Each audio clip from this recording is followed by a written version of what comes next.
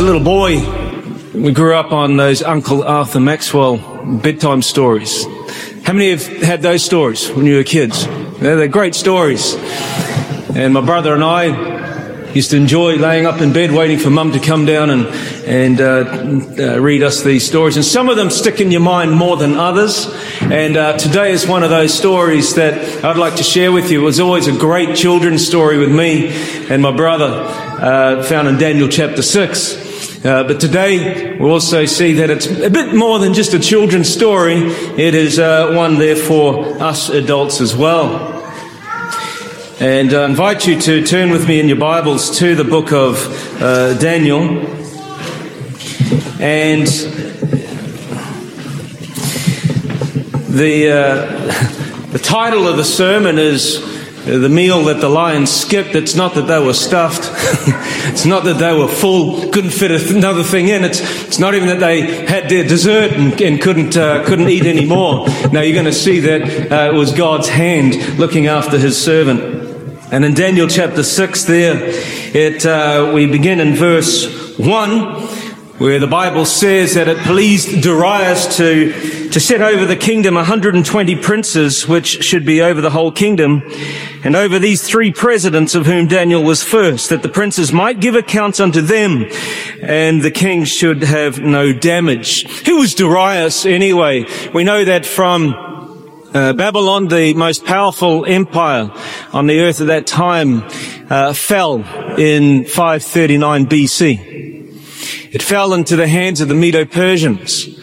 And Darius was the king of the Medes. He was 62 years of age when he had conquered this empire, this city.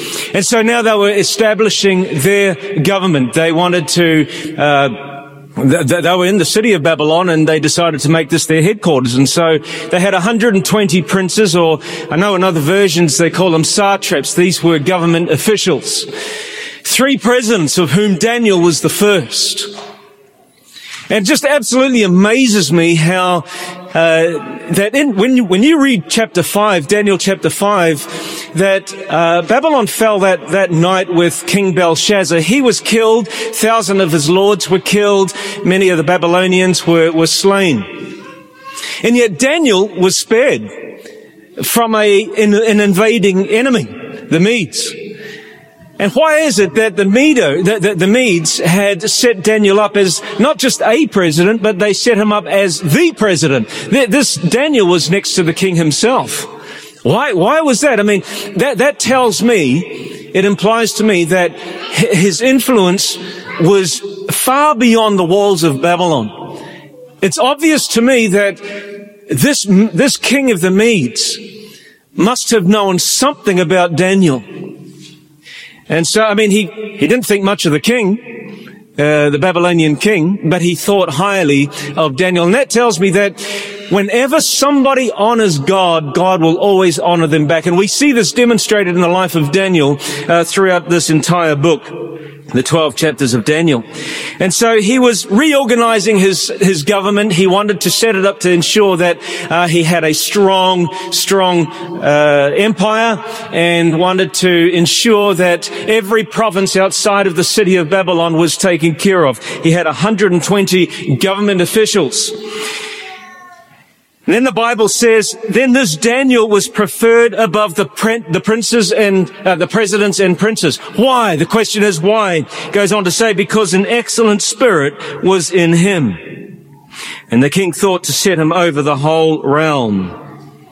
So here, there was an excellent spirit in Daniel. He was a man that had honored God. God blessed him. We see it throughout the entire book.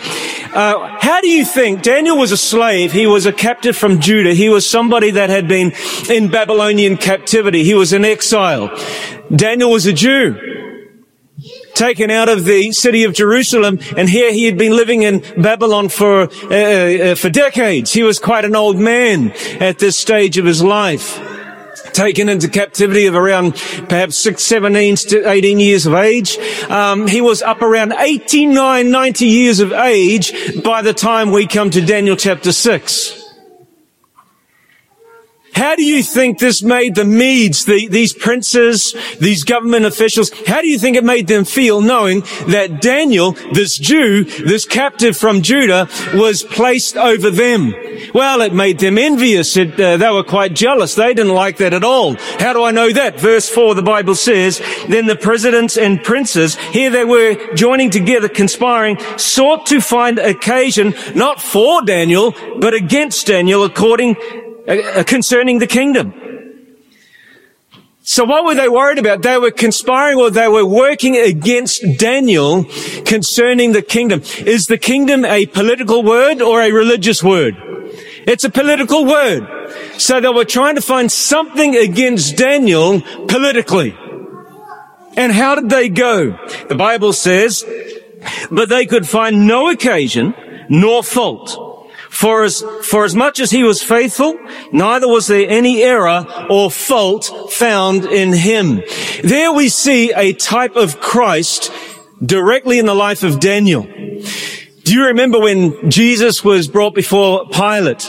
And when Pilate had examined Jesus, when he had thoroughly gone through some questions and speaking with Jesus at his trial, he came out and he said to the people, I find no fault in this man. He said it on a couple of occasions during that chapter. I find no fault in the man. What's wrong with you? Is there jealousy? Is there hatred in you? Is this why you want to get rid of this man, Jesus? And here we see it in the life of Daniel. Daniel's enemies, number one, could not find anything wrong with Daniel. He was faultless. There was no error in the man. He also represents the characteristics of the 144,000. Remember in Revelation, do we have that text there? Revelation chapter 14.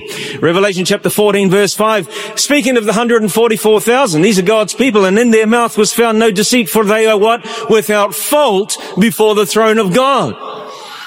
So not only was Daniel a type of Christ, he represents the characteristics of God's people. Here he was found without fault. Now, if anybody's going to find fault with us, who would it be? Well, of course, ask your wife or ask your husband. They'll soon tell you what's wrong with you. Speak to your children. They'll tell you what's wrong with their parents. And they'll tell their friends what's wrong with their siblings.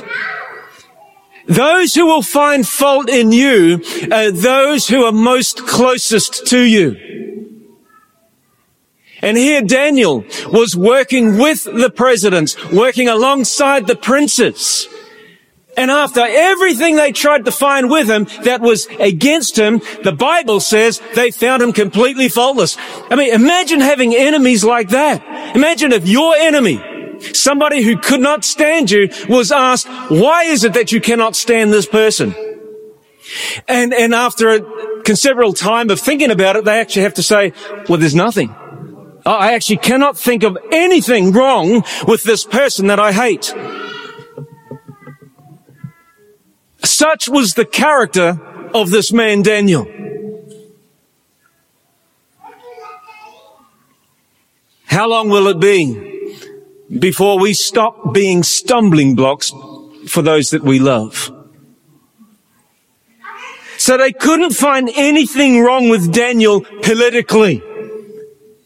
So where then did they turn their attention? Notice with me in verse 5. Then said these men, we shall not find any occasion against this Daniel, except we find it against him concerning the law of his God.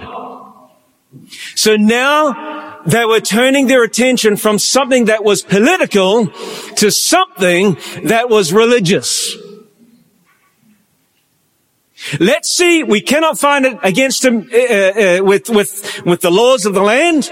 Let's see if we can find something against him religiously. The Bible goes on to say then that these presidents in verse 6 and princes assembled together to the king and said thus unto him, King Darius, live forever.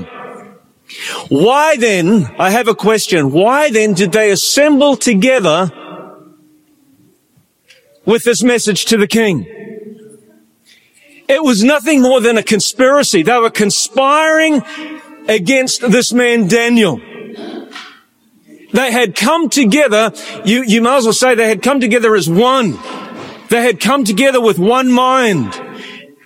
It reminds me of what's going to happen in the future, the very near future. You see, we know that what they say, history repeats. Here we can see in Daniel chapter 6, history will repeat. History will repeat. They are here of one mind. We know that in Revelation chapter 17 and verse 13, the world leaders, the political leaders of the world, the Bible speaks of them as kings coming together as one kingdom, singular, not in the plural, in the singular. They will be of one mind, and they will give their power and authority to the beast. Once again, the beast is symbolically known as a ruling power, a political power. And the kings of the earth, the Bible says in Revelation, will come together with one mind. For what reason? Because they want to get rid of God's people on the earth. Because they have something against God's people. And if they cannot find something wrong with them politically, then they will turn their attention on something that is religious. And here in Daniel chapter 6, these princes, these presidents came together with one mind, with one purpose in mind, and that was to get rid of God's servant Daniel. Once again, we see history will repeat because the 144,000 in Revelation are God's people. And this is who it is against. It is against these people who serve God to get rid of them. To get rid of them. Verse 7, the Bible says, all the presidents of the kingdom, the governors and the princes, the counselors and the captains have consulted together to establish a royal statute and to make a firm decree that whosoever shall ask a petition of any god or man for 30 days, save thee, O king, he shall be cast into the den of lions. Now the Bible says all the presidents, these guys came together, speak to the king. They said, listen, king, all the presidents have come together. Were they telling the truth? Of course they weren't telling the truth. Who was missing? Of course it was Daniel. The head of the presidents was not there. Why do I know that? Because this was the very person that they were against. Why on earth would they have a meeting with? You would never invite the person that you've got something against. You would never invite them. Well, if you were Christian about it, you would. But these guys were not Christian. And so they have this meeting together to conspire against this man Daniel to get rid of him. They couldn't stand him. And so they go to the king. They said, listen, king, all the presidents, all the princes, the 120 of us, the governors, the officials, the counselors, we've come together, and this is what we want to tell you, king. Whoever will make a petition meaning a petition if you, any man who prays, any man who worships God for the next 30 days, save you, O king, will be thrown into the den of lions. It was once again a political decree, but it was aimed at something that was religious. Now we know that in the very near future, same thing's going to happen. We call it the mark of the beast. Well, the Bible does. And this is where their attention is focused on God's people. It's a political decree given against something that is religious. Something that is dealing with worship. And if you fail to worship the way they want you to worship, then the death decree will be issued. And here we find in Daniel, in the time of Daniel, that if anybody worships anything or any god except you, O king, they will face the death decree. They will be thrown into the den of lions. Now, how long was this decree to last? The Bible says it was to last for 30 days. Now think about this. Wouldn't it just be easy to shut up shop for 30 days? I mean, it's only a month. So just forget about praying. Forget about having family devotions. Forget about having your personal devotions. Just lay low for 30 days. Then it'll all be over and we can go back to doing what we've been doing. Now, it would be tempting, wouldn't it? Rather than face the den of lions.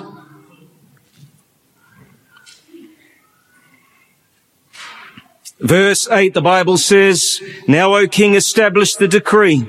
Sign the writing that it be not changed according to the law of the Medes and the Persians, which alters not. Wherefore, King Darius signed the writing and the decree." You see, the king was flattered, and people will do anything and say anything when it comes to flattery, won't they? When they want to get to the top of things, when they've got, as I was mentioning last week, when they have self-ambitions, when it's only self-interest, they will do what it takes and say what it takes to ensure that they get what they want. And here they were flattering the king, saying, "King, nobody is to worship you but you, O king. Oh, king, we just think you're the best. King, we think you're the best leader that we've ever had." Little did the king know that he was being tricked. And they also reminded the king that this is a law, the law of the law of the Medes and Persians. This is a law that cannot be reversed. The reason why they did that, it was a very big thing in the land of the Medo-Persian Empire, was because the kings did not want to be seen as somebody that was weak. They did not want to be seen as somebody that was almost fallible. So whatever the king said, that was it. It stayed and it stuck. And so they reminded the king, "King, you can be the one that we worship for 30 days. And it is a law that cannot be that cannot be reversed." Such hatred they had for this man Daniel. Now when Daniel knew, in verse 10, when he knew that the writing was signed, he went into his house, and his windows being open in his chamber toward Jerusalem, he kneeled upon his knees 3 times a day and prayed and gave thanks before his God as he did aforetime. Let me ask you this question. Is it a sin to pray with your windows closed? Is it a sin to not pray 3 times a day? Of course it's not a sin to not pray 3 times a day. Was Daniel aware of the decree?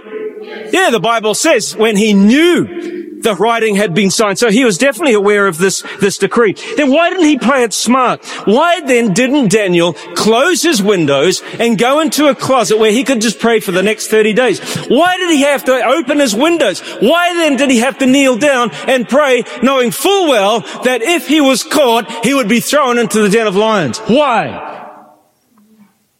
The key word in verse 10 is aforetime. What does aforetime mean? It means as he had always done in the past. It was habitual for Daniel to pray 3 times a day. It was habitual for Daniel to kneel down and open those windows towards Jerusalem and spend time with his Maker. It was his habit. It was his custom. It was his custom.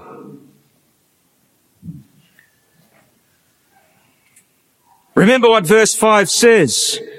"We shall not find any occasion against this Daniel, except we find it against him concerning the law of his God." It was a trap that they wanted to set for Daniel, not in the political realm. Mind you, they used the political realm to get at him religiously.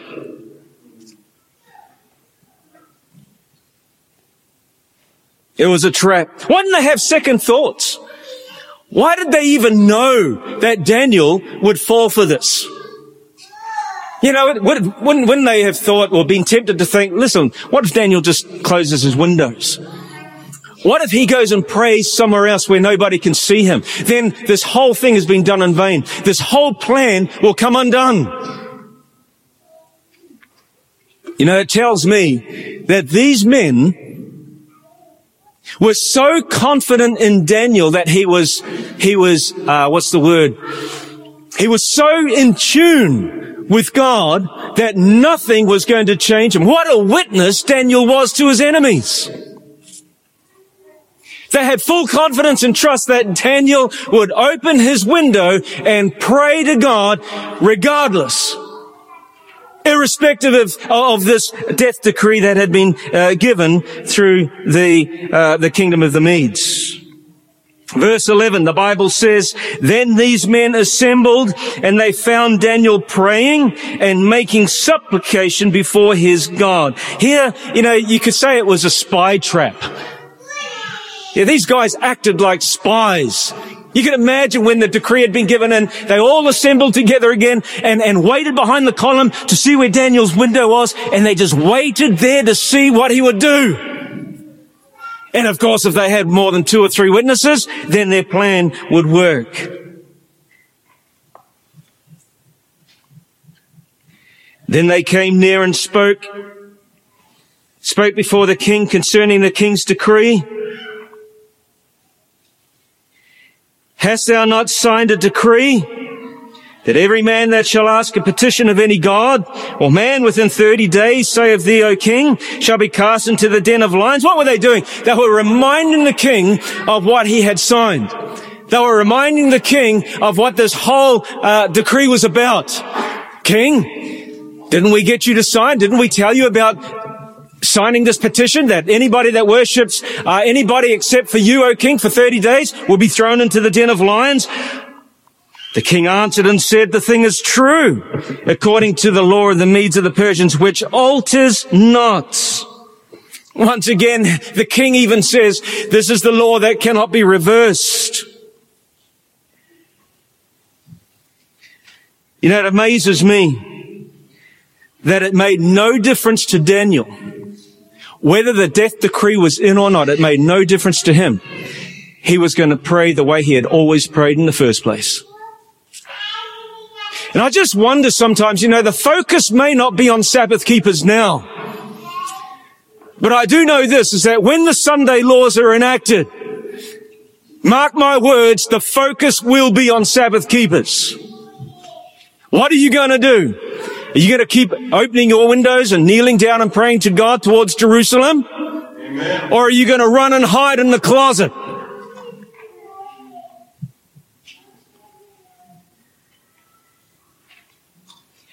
Made no difference to Daniel whether the death decree was there or not.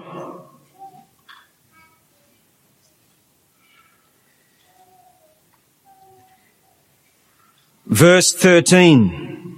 Then answered they and said before the king, Daniel, which is of the children of the captivity of Judah, regards not thee, O king, nor the decree that thou hast signed, but makes his petition 3 times a day. Then the king, when he heard these words, was sore displeased with himself. He set his heart on Daniel to deliver him, and he labored till the going down of the sun to deliver him. I have a quote from the Spirit of Prophecy I'd like to share with you.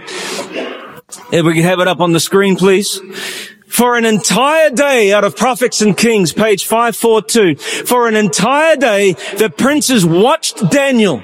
3 times they saw him go into his chamber, and 3 times they heard his voice lifted in earnest intercession to God. That's how they knew Daniel was praying, because it wasn't that he was meditating. He could have looked like he was meditating. The quote says that 3 times they heard his voice.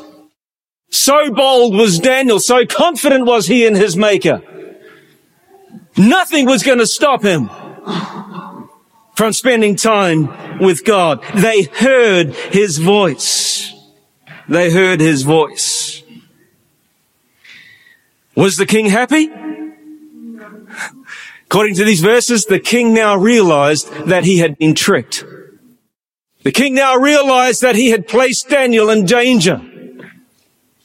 And the Bible says that he was sore displeased with himself. He was so upset because now he realized that his good friend Daniel, the very one that he had placed as the head of all the presidents, was now facing the lion's den. Then these men assembled in verse 15 unto the king and said unto the king, Know, O king, that the law of the Medes and Persians is that no decree nor statute which the king establishes may be changed. Here the king and Daniel was trapped. He realized that there was no way out for Daniel. And even being the king, he recognized that he couldn't even reverse the law. These guys were reminding him and telling him, listen, you said yourself, king, that this law cannot be reversed. He was trapped. But little did they know little did they know that these guys were trapping themselves. They were preparing themselves for the den of lions. They were what we would say today, digging their own grave. They were digging their own grave. Then the king commanded in verse 16 that they brought Daniel. They cast him into the den of lions. Now the king spoke and said unto Daniel, thy God whom you serve continually, he will deliver you. And a stone was brought and laid upon the mouth of the den, and the king sealed it with his own signet and with the signet of his lords, that the purpose might not be changed concerning Daniel. Was the king aware that Daniel served a God? The God. A living God. Amen. Of course we know that because he says there in verse 16, Daniel, the God whom you serve continually, he will deliver you. Words of encouragement from a pagan king to a Christian.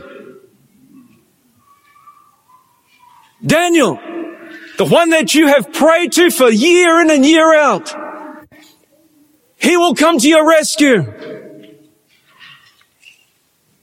because you serve him on a continual basis.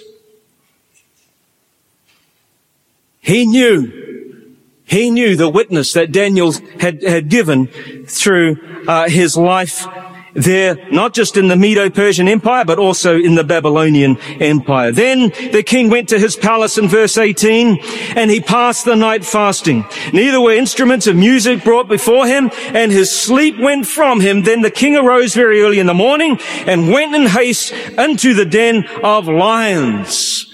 Now, have you ever had that experience? This particular night, he had lost his good friend Daniel. He placed the seal over the entry that took you into the lion's den. He went home. The Bible says that he had a sleepless night. He couldn't eat. He couldn't sleep. He didn't want to even listen to music. Have you ever had that experience where you are just sick in the stomach because of what's going on in your life at that particular time? Yeah, I've had a few times like this. I remember my brother and I, we started in the building industry. And we were pathetic apprentices, man. I tell you what, I take my hat off to my father. The patience the patience that he didn't have but had to learn to get, was with my brother and I. I mean, we didn't know what we were doing. And oftentimes my father, he'd just leave us on the job and say, listen, you got to do this, you got to do that, and we're just sitting there scratching our heads thinking, what did he say? We didn't have a clue. And I remember this one particular time, Dad was under pressure and he had to draw up some plans. So he stays home and he sends my brother and I down to this job, and we're just standing there trying to read a plan that we didn't understand. And we're just thinking, man, I don't know how we're going to do this. So we just sort of took a guess, and we start making this frame up, and we stood up all these frames, and we were quite proud of ourselves at the end of the day.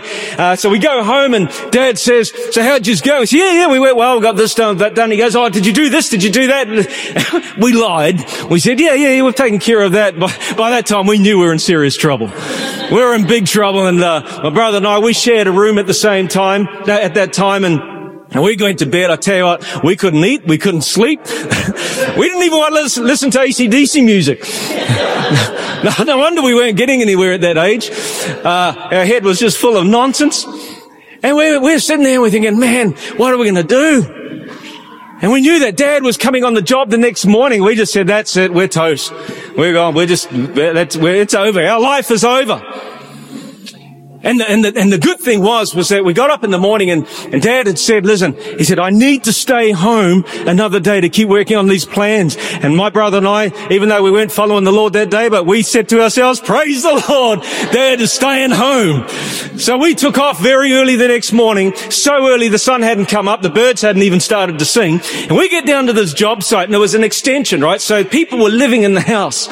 And we had to go out there, and we're carefully pulling these frames down. We're trying to pull these frames apart without making too much noise, and we were fixing everything that Dad had said the night before to see if we'd done it, and we said yes. And we said no, we got that sorted out. And I'll tell you what, we slept well the next night. I've had a few court appearances that I've had to appear before the judge. And I always remember those times. I didn't sleep that well either the night before, because I didn't know what the verdict was. And I got into some pretty serious trouble. I actually thought I was facing some time in prison, and thankfully the Lord had saved me from that one. And isn't it funny, sometimes we have those experiences where we say, Lord, please get me out of this mess that I'm in, please. I've dug myself in the hole. I realize that I'm a sinner. I realize that I haven't been walking with you for 10 years. Lord, if you can get me out of this one, I'll do anything. I'll be a priest. I'll be a nun. I'll do whatever. I'll be a missionary.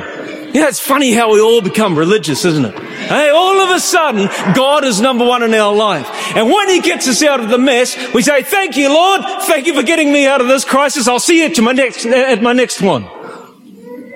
And then we go on living our life of sin. But here, Daniel, he was a completely different person. The king could not sleep. He couldn't eat. The Bible says that he went down early the next morning, and I imagine that it was before the sun even had risen. And he goes down there, and notice what he says.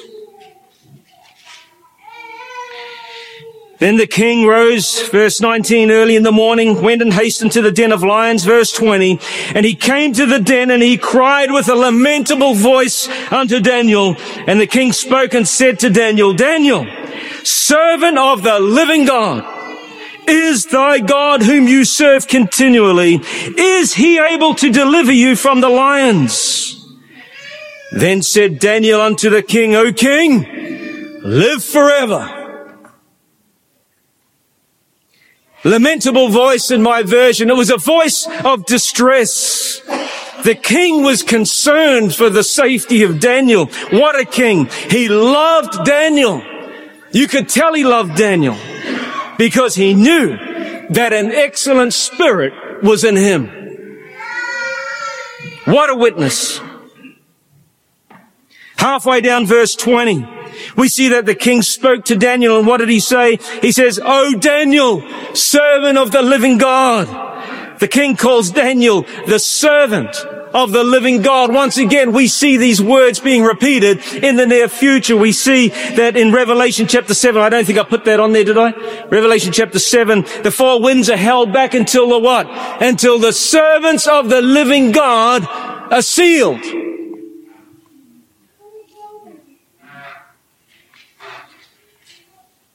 The servants that are sealed are the 144,000. And once again, we can see the characteristics of Daniel matching that of the 144,000. They are the servants of the living God. We see that Daniel was also the servant of the living God. The servants of God are protected by the four winds of strife. And here we see the servant of God is protected in the den of lions. We know that he was protected. How do we know that he was protected? Verse 21, he answers back and he says, O king, live forever. Oh, that must have been music to the king's ears to hear this faithful servant respond back to the king.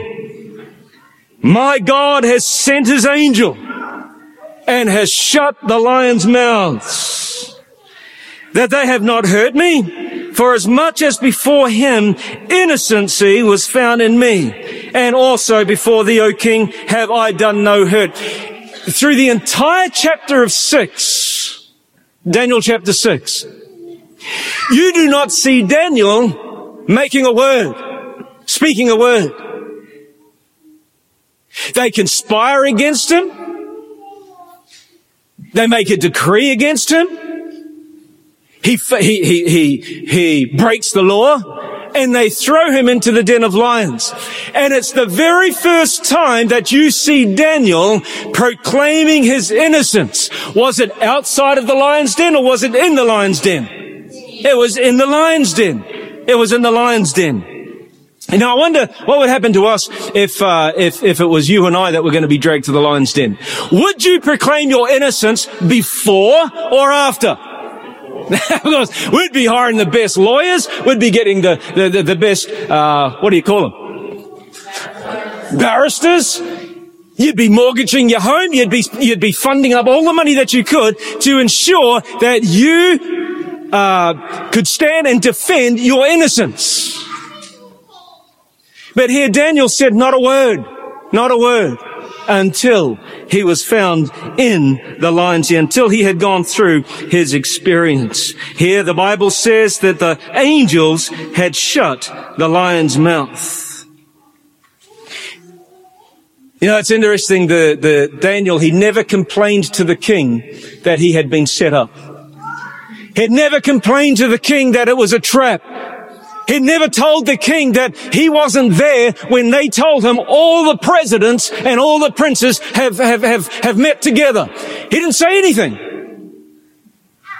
Such was the trust and the confidence that Daniel had in his God.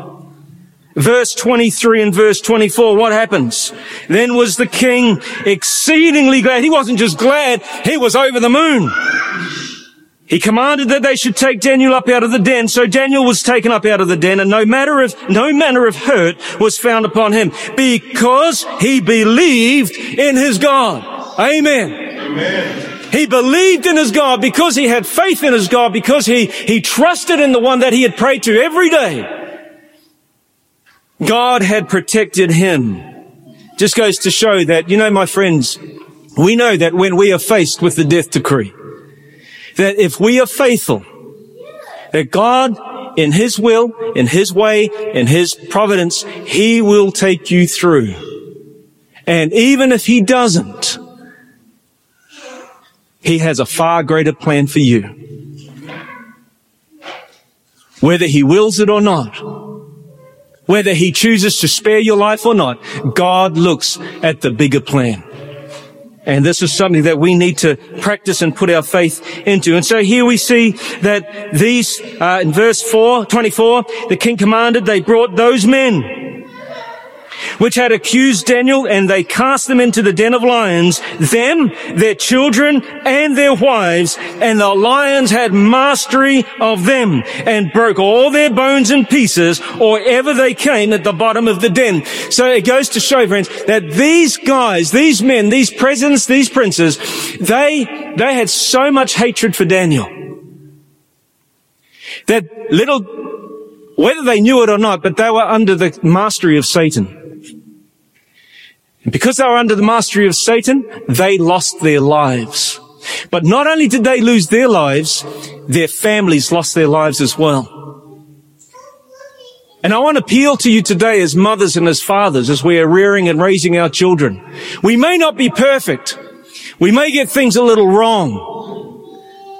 But I want to appeal to you today to say that whatever we do, whatever example we are leading or setting, that we need to factor in our wives, our spouses, and our children.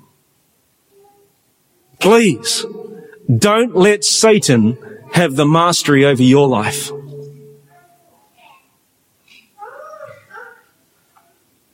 Remember Achan. He coveted a goodly Babylonian garment. For what?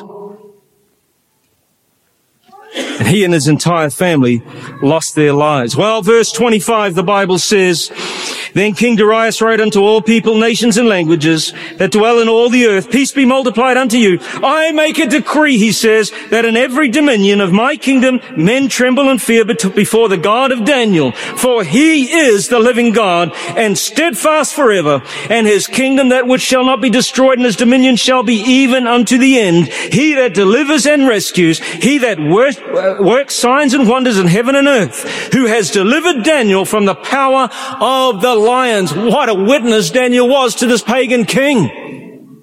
King Nebuchadnezzar praised the God of heaven, and he declared all the signs and the wonders, and now we see King Darius of the Medes saying the same thing. And then verse 28 finishes and says, So this Daniel prospered in the reign of Darius and in the reign of Cyrus the Persian. God sealed Daniel, and he protected him through the death decree, my friends, and he prospered in the kingdom. And the same can apply to you and I. I'd like to just finish up by saying, or appealing to you today, friends, that Daniel was a busy man. Daniel Daniel was a president. Daniel lived a very busy life. And yet Daniel maintained a prayer life. He maintained a walk with the Lord. And no matter how busy you and I are, and I know that many of us, if not all of us, lead busy lives. We are in the 21st century. We lead busy lives. But no matter how busy we are, Daniel sets a worthy example for each one of us to spend some time with God. Amen? The book of Daniel, we see that God was with his people in the furnace. He was with his people in the den of lions. God sets up kings and he removes them. He sets up empires and he destroys them. And the one thing that I learned as a child growing up was that my God, the God that I serve, is our creator God. He is the God that is in control. And he is only too willing to control your life and make time for you if you are willing to make time for him. God bless you all.